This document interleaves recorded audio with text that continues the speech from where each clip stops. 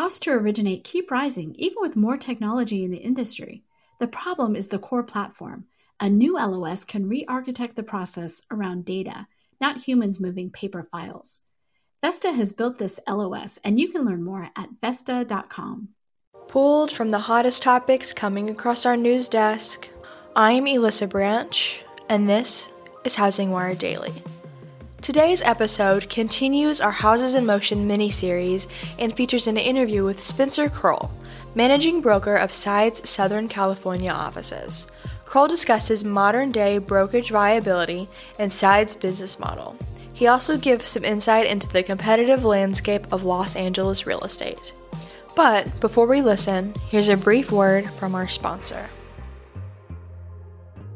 At TMS, we believe in building relationships and helping to grow happiness. It's what we do best. Let us show you that efficient and transparent communication exists in subservicing. Switching from your current subservicer to TMS couldn't be easier. Learn more today at subservicing.themoneysource.com. Hello, and welcome to the third episode of Houses in Motion, Housing Wire Daily's weekly look at the world of residential real estate. I'm joined this week by Spencer Krull, managing broker of Side's Southern California office. Spencer has spent years now on the managerial side of brokerage while living and working in Los Angeles. He has been a director, broker of record, productivity coach, training director, general manager. If anyone can justify the purpose of not just a real estate agent, but a real estate brokerage, it's Spencer. Spencer can also tell us what isn't essential about a brokerage. Spencer, welcome to the show. Thank you. That's such a great introduction. I think we should end right now. I think we should before I disabuse anybody of that. Thank you. That's a great intro, Matt. That would be easy on everyone, especially the people editing this podcast. But I'm going to press on nonetheless. All right.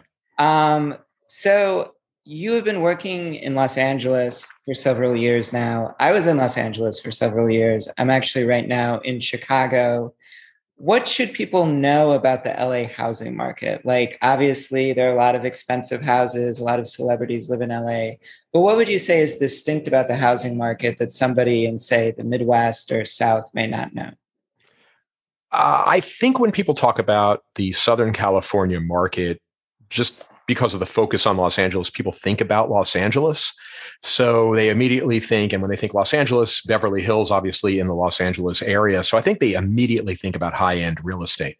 So when people look at Southern California, they're just thinking immediately the high end. And we have a lot of high-end areas, right? So we have Beverly Hills, we have Bel Air, we have Pacific Palisades, we have Santa Monica, and then further down the coast, we have the coastal cities, and we have La Jolla down in San Diego. So we have some very, very expensive areas in Southern California, including wineries and whatnot in the Inland Empire, Temecula area. But I think what a lot of people don't realize is we have a lot of everything is expensive in California, right? So it's not like anything is really cheap, but we have a lot of areas that aren't luxury. So I think that's one thing people don't get. Whenever I tell people, I work out of the Los Angeles area, I work in Southern California, like, $1 million homes. And it's really true. There's a reason $1 Million Listing is a TV show. And I think it probably $1 Million Listing describes a lot of things that really you can't get for $1 million anymore. So they might want to change it to $5 million listing or something to make it more exciting. But I think that's the main thing people need to know about Southern California is we have a lot of different regions and there are a lot of different styles in the way that people do business here. Mm-hmm. Mm-hmm. Yeah. I mean, is there any sort of like misconception that people have? I guess maybe one might be there's more stuff than luxury, or what do you think? Well, we have, the thing I think that sets Southern California apart. And again, I'm going to talk about, I used to live in New York. I lived in Chicago as well. I've been in Los Angeles working in real estate for close to 18 years. And I also did business in property management. So that was one job you missed in your intro, but I also did property management for a while. And I did that through mobile home parks throughout California, which are some good stories. That's another podcast for us. And I also did a lot of stuff in Texas. Every region has a different way of doing business. So we have the New York personality, of course, when people think about New York in a certain way. And then we have the quote unquote laid back LA style. But when it comes to real estate, and when it comes to real estate in Los Angeles, and especially when you're looking at Los Angeles proper and the luxury areas there, you have a lot of influences that have absolutely nothing to do with real estate. So, for instance, we have a huge celebrity culture here. So whether or not somebody is a celebrity or isn't a celebrity, I think they want to be treated as a celebrity. So not saying that we wouldn't give people excellent customer service, but there's certain deference that people have that they're expecting from their agents in the luxury markets. And additionally, we do have celebrities. So we have attorneys and business managers and even sometimes entertainment managers that whatever reason want to inject themselves into the process. And a lot of times you have an attorney that's not a real estate attorney. So they're injecting themselves in the process without understanding the process. So that's one of the things that becomes a little bit difficult, because now you don't just have your client, you have all these other people that want to service the client. And on top of it, we have these shows, the reality shows, I mentioned one before, that really have no bearing on the actual way people do business, right? You don't do a deal on the phone. Everything has paperwork attached to it. They don't show $1 million back office, which is something I think I spoke with you about a while ago. But that's everything is done on paper. So this whole idea of, no, it's going to be 5 million. No, I'm only going to give you 4.8. Oh, all right, we'll do 4.9 and we'll cut the deal. Great, and and that's it. That's not reality. But clients expect something. I'll give you a story. When I was an agent a couple of years ago, I was selling a condo, and the buyer of the condo wanted the sellers to do something. I don't remember what it was. It was like fix the windows or change the windows, and you can't. That has to be handled by the homeowners association. So the seller itself couldn't do it. And the agent on the other side was someone that I didn't know very well, but we were very cooperative with each other. And he called me and he said, "Listen, I'm going to call you with my client on the other line, and the client is going to have their business manager with them, and just ignore everything I'm saying. I know that your client can't do anything, but I kind of have to put on a show for them." So He called me up. He started cursing at me. You better change those effing windows and get the door fixed. And I said, well, this is an HOA issue. And I'm thinking, wow, this guy is just losing it. And he said, well, you better come up with something. We're going to cancel. And he hung up the phone on me. And I was shocked that the conversation got derailed that quickly. A minute later, my phone rang. He said, "Hey, man, where do you want to have lunch?" Right? Because he needed to put on a show because his clients were expecting him to act like a quote unquote entertainment agent, the way that if you watched Entourage or something like that, that's the way that they expected an agent to act. So you have that factor in there. And I'm not saying that's on every deal. That's very rare that happens. But I think there's an element of that people can expect, especially on the higher end. And I'll say high end, I'll make that 5 million and above, because the $2 million property just kind of seems de rigueur at this point. Yeah, $1 million back office listing. That does sound like a good show, perhaps for Bravo to do sort of a follow-up there. I guess that gets into sort of the question as to what a managing broker does. And you were just kind of, I think, describing very well there what a managing broker does. It seems like there's some troubleshooting involved, but what is sort of the meat of your job, and what do you sort of contribute to Side? Excellent question. Managing broker, I think the title pretty much says it. In a traditional brokerage model where you have different offices, the manager is a sales manager and a transaction manager, and managers will lean more towards one side than another.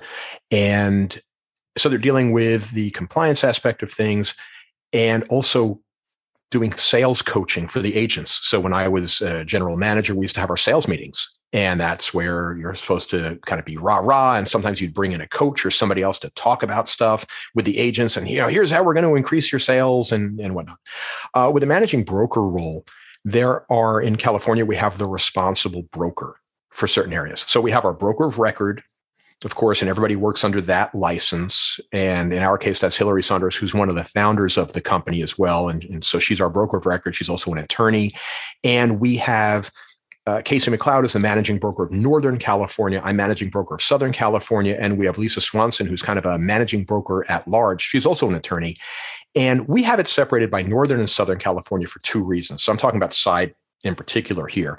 One of them is because I am the managing broker or the responsible broker of a certain number of offices in Southern California. So it's kind of my license on the line first.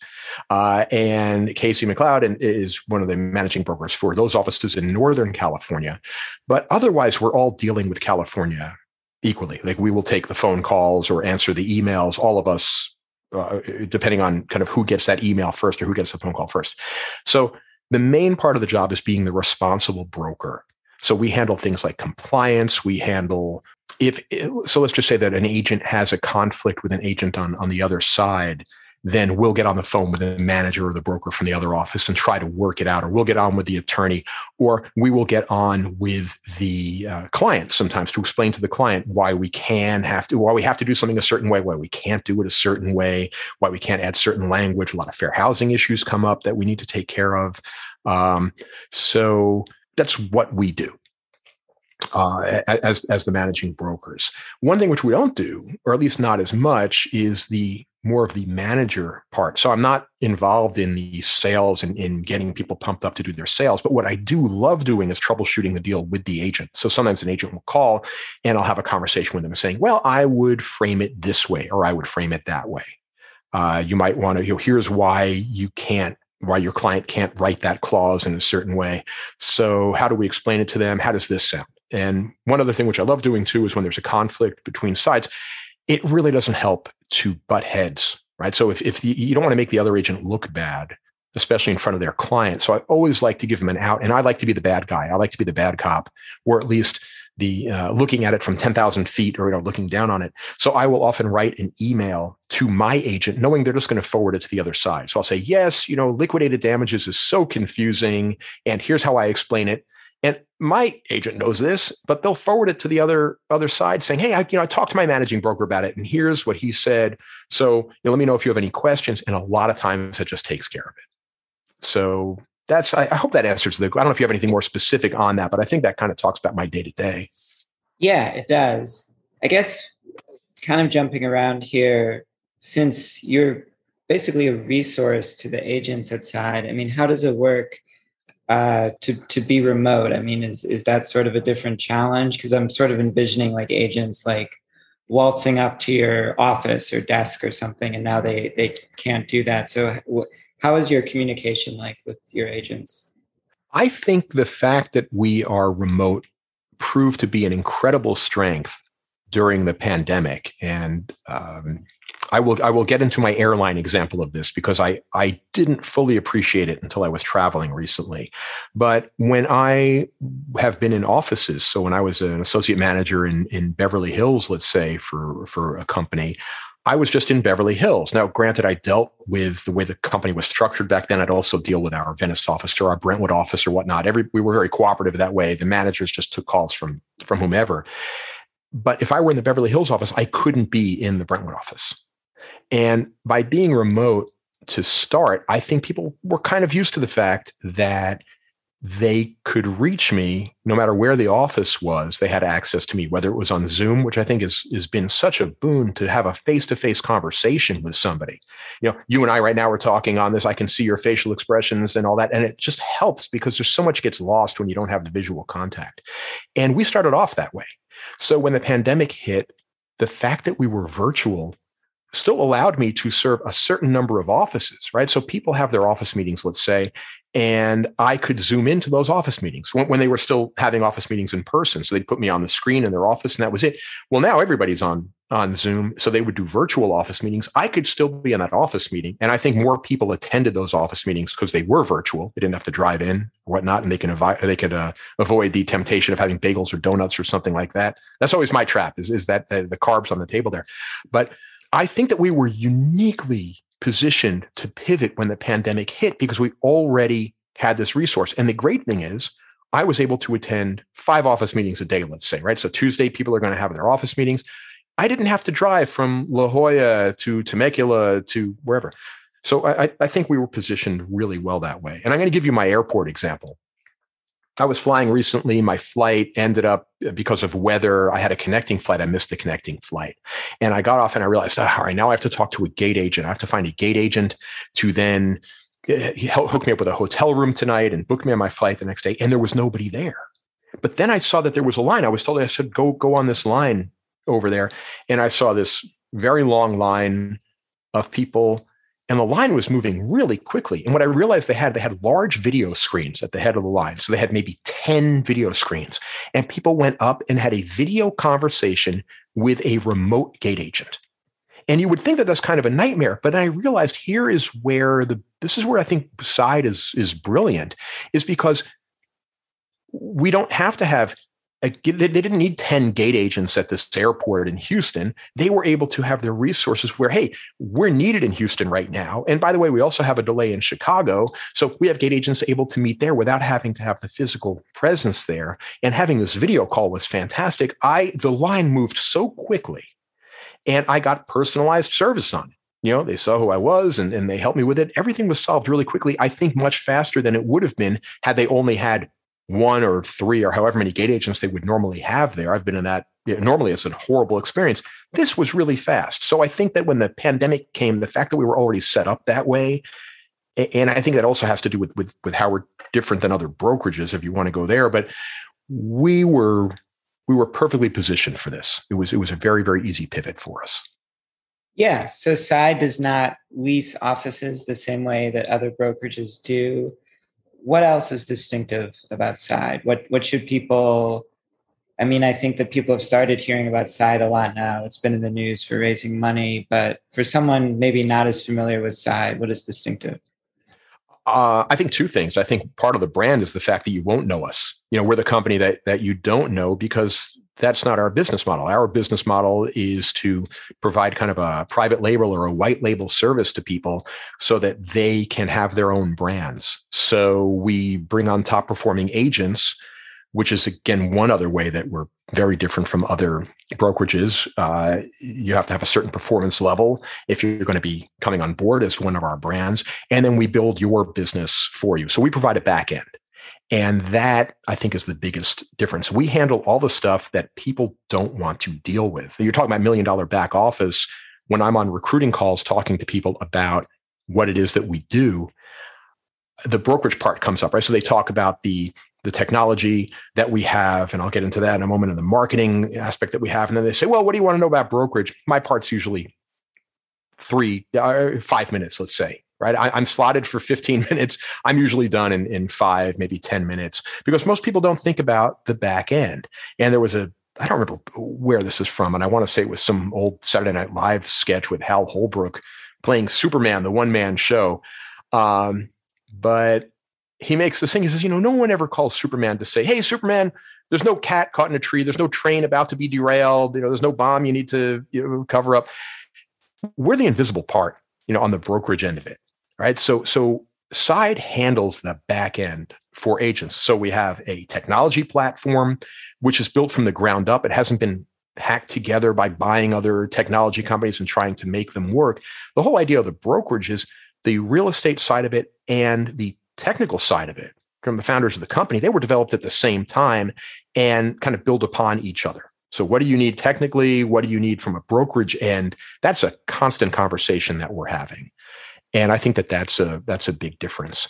We handle the stuff that the agents don't necessarily want to deal with, and the fact that we are virtual, we don't have the overhead of you staff it. It's not just renting a space; you also have to staff that office. So now you have a manager that you need to put in there, and again, a lot of the times the manager isn't. A lot of times it's not like people were in my office constantly when I was an in-house manager, but then it would get very busy at times. We're very scalable that way, similar to what I was saying about the airport example. And you don't have to have an individual marketing person. You don't have to have an individual office administrator in those offices. So again, I think that keeps us nimble. Yeah, no, that's very interesting. It sounds like a somewhat different conception of a brokerage from, say, Home Services of America, which is known for its training, or some of the Realogy brands that have big office space, sort of their own branding. Do you think in general that, obviously you're working for Side, you're sort of pitching that Side is a different kind of brokerage, but do you think generally how we conceive of brokerages is changing now in terms of kind of what the purpose they hold for agents who do perform and who do close sales and generate commissions? Yeah, I'm going to answer one question that you didn't ask first. I'm going to get to that question because I didn't want you to think that we didn't have training or we didn't offer sales. It's just, as the manager, that might not be my strong suit, but we do offer training. So we have two different types of training. One of them is compliance training. We do every other week. We have a broker town hall. So we'll go over one topic that might be trending. I don't know, something about a new form that's come up in California or some issue that might be happening nationally. We'll talk about those. And then we have an open Q&A for agents to ask those questions. In terms of other training and business and sales, we have a whole business department. We have a business management department, and their job is to, I've seen these dashboards that they have that show where people are getting their leads and where they're making their most money and how they're, what sort of sales they're doing. And they coach them on that. So we do have a coaching and education component as well. So we are like any other brand that does those things. Again, we just do it in a very scalable manner because I can be in, like I said, five meetings a day with our brokerage, with our different offices. Now, you know what? And I'm now forgetting the second part of the question, and I apologize. I just wanted to get to that part first. Yeah, no, thanks for clarifying that. Yeah, I didn't mean to imply that Side didn't have training programs. My question is sort of more than just the virtual aspect, because I think a lot of, brokerages, EXP is one that comes to mind, or sort of moving to mostly virtual or all virtual along with Side. But just, I guess, conceptually, like, is the brokerage more going to be sort of the back end, more just an administrative type of glue as opposed to something that's more of like a consumer facing brand going forward, do you think? That's good. That's a really good question. Most people don't care who their agent is with. I mean, it's kind of a dirty secret, right? Or well-known secret, is that I have friends that have changed brokerages several times, and they might email their clients saying, I'm now with, X or Y or whatever. And their clients don't care because they know that my agent is Spencer Krull. So it doesn't matter what company that I would be with as myself. Some agents do need to have a larger brokerage name behind them because they might need that for marketing. When I was an independent agent, I had my own brokerage for a couple of years when I was doing property management. And I was working in an area where I had a lot of competition. And I was talking to a coach about what I needed to do. And he said, one of your main problems is you don't have a brand behind you. You're walking up a door and no one knows what that means. What Side does is that they develop the brand for the agent. And the agent, like I was saying, people are generally agnostic as to what brokerage they're with. I mean, it might help to say I'm with, this large brand that you've heard of, but these agents are building their own brand. They have their own client base. And I think that that's the more important part because people like to work, they like to know the individual. And I think if you're choosing maybe a doctor or something like that, one of the first things you do is you look to see, is your doctor on this medical plan? So instead of saying, well, I'm just going to use a doctor on my medical plan, you might say, well, no, I'm going to get the insurance that my doctor is with. And I think agents are kind of the same way. People do build a personal relationship because it's an incredibly emotional process as well as a very big financial process. So you have to find someone that you trust is one of the big ones. And you have to find someone that can handle the emotional aspect of it and the financial aspect of it. So I think that there's always going to be some presence for the big brands, right? I mean, yeah, there's always going to be something there. But there was a saying years ago that nobody ever gets fired for buying IBM, right? Which was, now I think you'd get fired for buying IBM. So I think things change, right? So Apple came along and suddenly, people made fun of Apple, and now we run our whole business on Macs. So I think that the national brands will certainly have their place. There will be a place for the IBMs. On the other hand, I think if they don't change, if they don't introduce more stuff for the agents and don't come up with a scalable model, I think they're just spending more and more resources for money that they could use to improve the agent experience. I was at a conference once and someone said, who are your clients? This is a real estate conference for brokerages.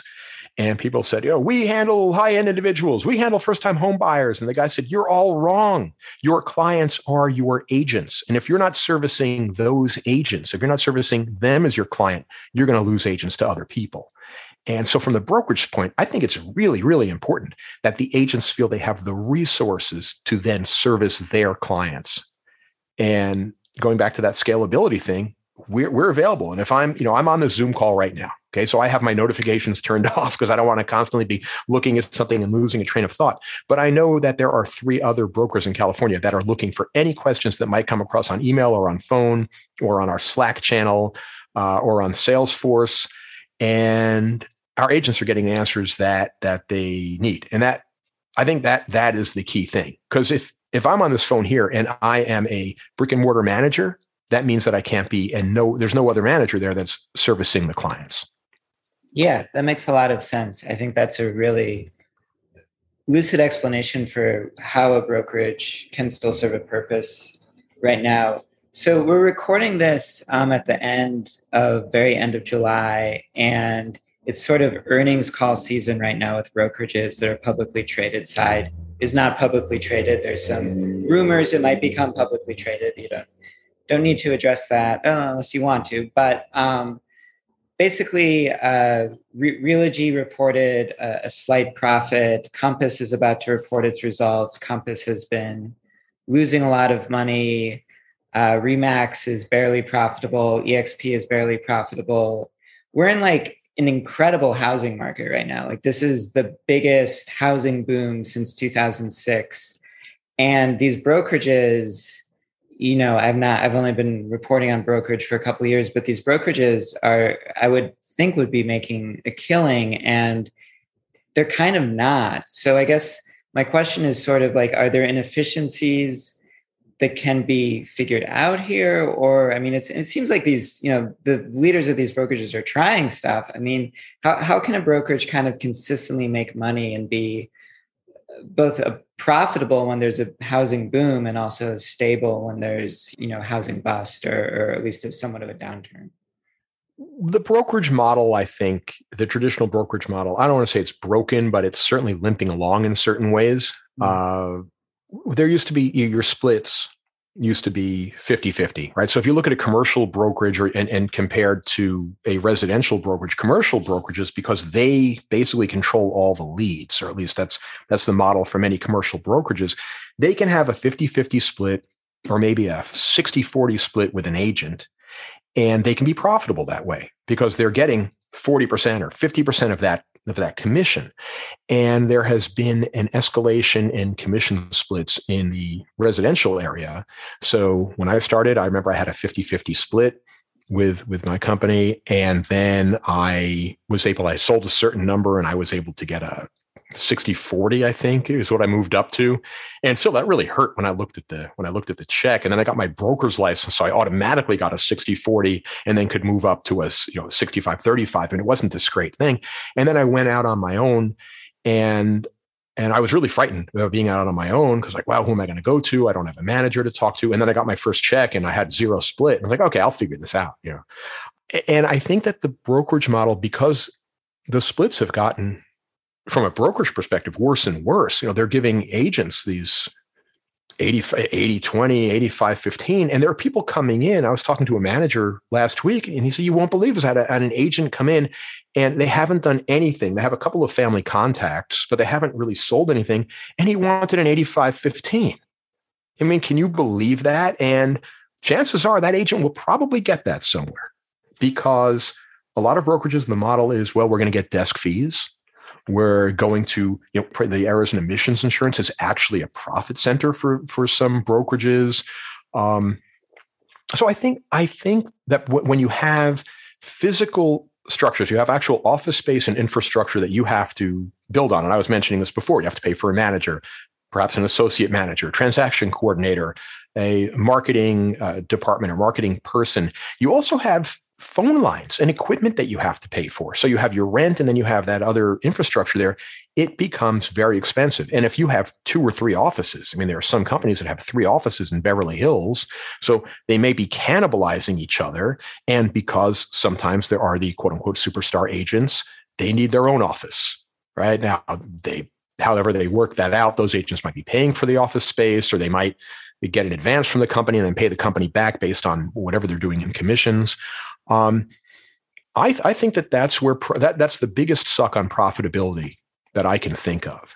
And again, the fact that we are virtual, I think that there will have to be something with scale. Now, I was with another brokerage a couple of years ago before that has several offices in Southern California, and they tried to implement a virtual centralized marketing department, but you had to do everything out of New York. Everything had to get okayed through New York. It took a couple of days sometimes just to get a listing presentation done by them.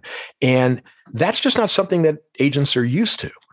Where I think we have a difference and where there might be space for other brokerages to come in is we build the brand. We build the brokerage for the agent. We're the back end. They handle those expenses and those costs. And again, we have the scalability, and we're able to pivot for them so that we are always doing this for people. It's not a new thing. And our agents, our partners are used to this process because they see it working, by the way. And as we're growing, we're hiring more people on the back end. So, but it's working for us, obviously, from the way that we're growing and our retention of our partners.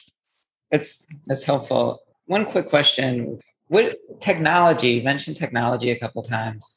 What matters to the agent you talk to about technology? Because it's kind of a buzzword, and maybe can you give folks some specifics as to sort of what an agent actually cares about? Sure. It's kind of funny because what an agent cares about might not necessarily be what I care about until they want to get paid, right? So, we need to get the files. We try to get our agents paid as quickly as possible, same day or the next day after close of escrow. And one of the ways that we handle that is with a complete file. So most brokerages, the agents will deal with, California Association of Realtors has their forms, and they use zip forms, let's say, to fill out their forms for them. And then it's up to the agent to then get them to the transaction coordinator or to get them to the office administrator or whoever it is that maintains the files so they can then have a complete file. One thing which we have the app, and the app actually works. And a lot of brokerages talk about their app. Most apps that brokerages are talking about are consumer facing. So, here's how you can search for properties or whatever. That really doesn't help the agent. I mean, it might help the agent, they've looked at 3 properties on my app, and so I can, maybe I can call them and see if they want to see them or something like that. So they might get a heads up of what they're looking for. The app, from our perspective, is handling the transaction. It's handling the marketing. It also handles the questions. So we have a function. We have a chat function called Intercom, and it's basically a chat function in the app. You have a question, put it in Intercom, and it will get to the right person to answer it. So you have a question about marketing, goes to the marketing department. You have a question about a brokerage issue, either the people in the chat can answer that immediately for them, or they'll send it to the brokers. I mean, that's how we get alerted to stuff, and then we have a competition to see who's going to answer it first. We're very competitive that way, in a very good way. So the technology that we have there, and I think really does make a difference, because you want to write an offer there. I can do it on my phone. I can do it on my computer using the app, but it brings up the template of what I need. And you're in San Francisco? Great. You put in San Francisco, here are the San Francisco forms, because San Francisco has their own purchase agreement. You're in the Peninsula, here are the Peninsula forms. And those are different. You're in LA, well, it's also going to bring up the local LA disclosures. So it works. It really streamlines things. So the agents just basically have to fill out the cover sheet and put in the loan amount or whatever, the purchase amount, all these different things. And then they can generate the forms and send them out for signature all through one app. They don't have to then go into DocuSign. It automatically happens for them through the app. And the reason I mentioned in terms of agent satisfaction and getting paid is this helps us have complete files. And we have an auditor that the files get audited like 3 times before close of escrow. And by the way, Matt, this is where everybody has just turned off the podcast because they don't care, but I do. And so any other managers out there, thank you for still listening. But the agent this is all about agent satisfaction as well, right? Because they're our client, and that's the way that we look at things. So the auditors get to go in and say, hey, you're missing this file, or this isn't done correctly, or you know what, the other side is missing this document, which means you don't have to remove contingencies, right? So we're always letting them know what's going on. That's because we have the tech. We're tech based for how we fill out our forms and and how we handle the back end of the transaction. I'm telling you, $1 million back office, man. It's going to be huge. No, that's a very good specific rundown. I liked the intercom example. Looks like we need to go, but before we do, anything that you wanted to mention about yourself? I know you very polished audio sort of do some stuff in addition to your managing broker role. If you want to mention that or anything else you want to say in closing. Sure. Thank you. Yeah. I do voiceover. I'm a professional voiceover artist. I do a lot of corporate narration, and I have a couple of TV commercials running right now. I do a bunch of podcast intros. So if you want a new podcast intro, Matt, I'm more than happy to send you those. One thing which I've always wanted to do a podcast on the agent's bad experiences, right? Like basically the worst stories. What are the worst things that have happened to you? Because those make the best stories. And can I share one with you? I don't know if we have time. I just want to talk about one of my worst clients. I really hope we do, because all right. So go ahead. Yes. All right. So I will bleep myself, but I was working with one seller one time, and we got a request for repairs, and the seller was just angry, and it was when the market was going down, and we got a very, very reasonable request for repairs. And he got very angry, and he said, "You tell that buyer to go F themselves." Okay. He didn't say F. He actually said the full word, but family podcast. Thank you. So I went back to my office, and I went back and I typed up the form, and I went back to his office and I gave him a form that says, "Seller instructs buyer to go F himself." And he said, "What are you talking about? This is going to ruin the deal." I go, "I know." And now that you got that out of your system, here's where you're going to sign that you're going to give them the credit that they're asking for.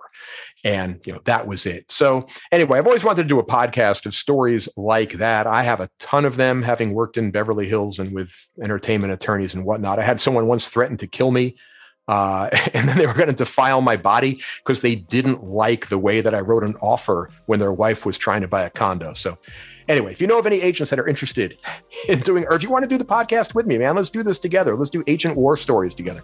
I think agent war stories is a good one. Yeah, I think we should sort of progress up to the killing and defiling episode. But I think that the Beverly Hills ecosystem, which I covered for a while, is definitely very interesting. I really liked what you said earlier about how there's always some real estate attorney, entertainment attorney, some looming presence in these deals that always seems to pop up.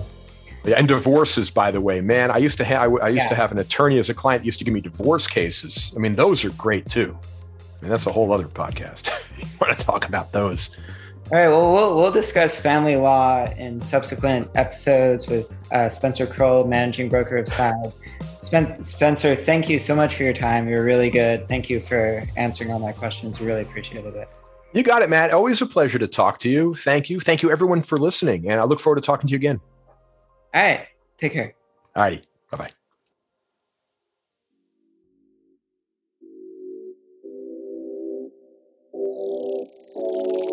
On September 27th and 28th at the Omni Hotel in Frisco, Texas, Housing Wire will host its second annual event, which will be in person for the first time.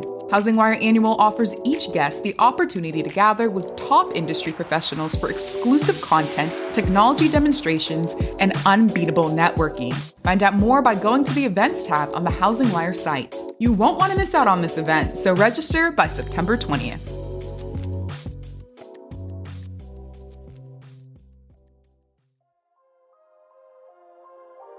Thanks for listening to Housing Wire Daily. I hope you have a great afternoon. If you haven't already, make sure to hit that subscribe button so you don't miss out on all the hottest stories crossing our news desk daily. The podcast is now available wherever you like to listen. Make sure to tune in tomorrow.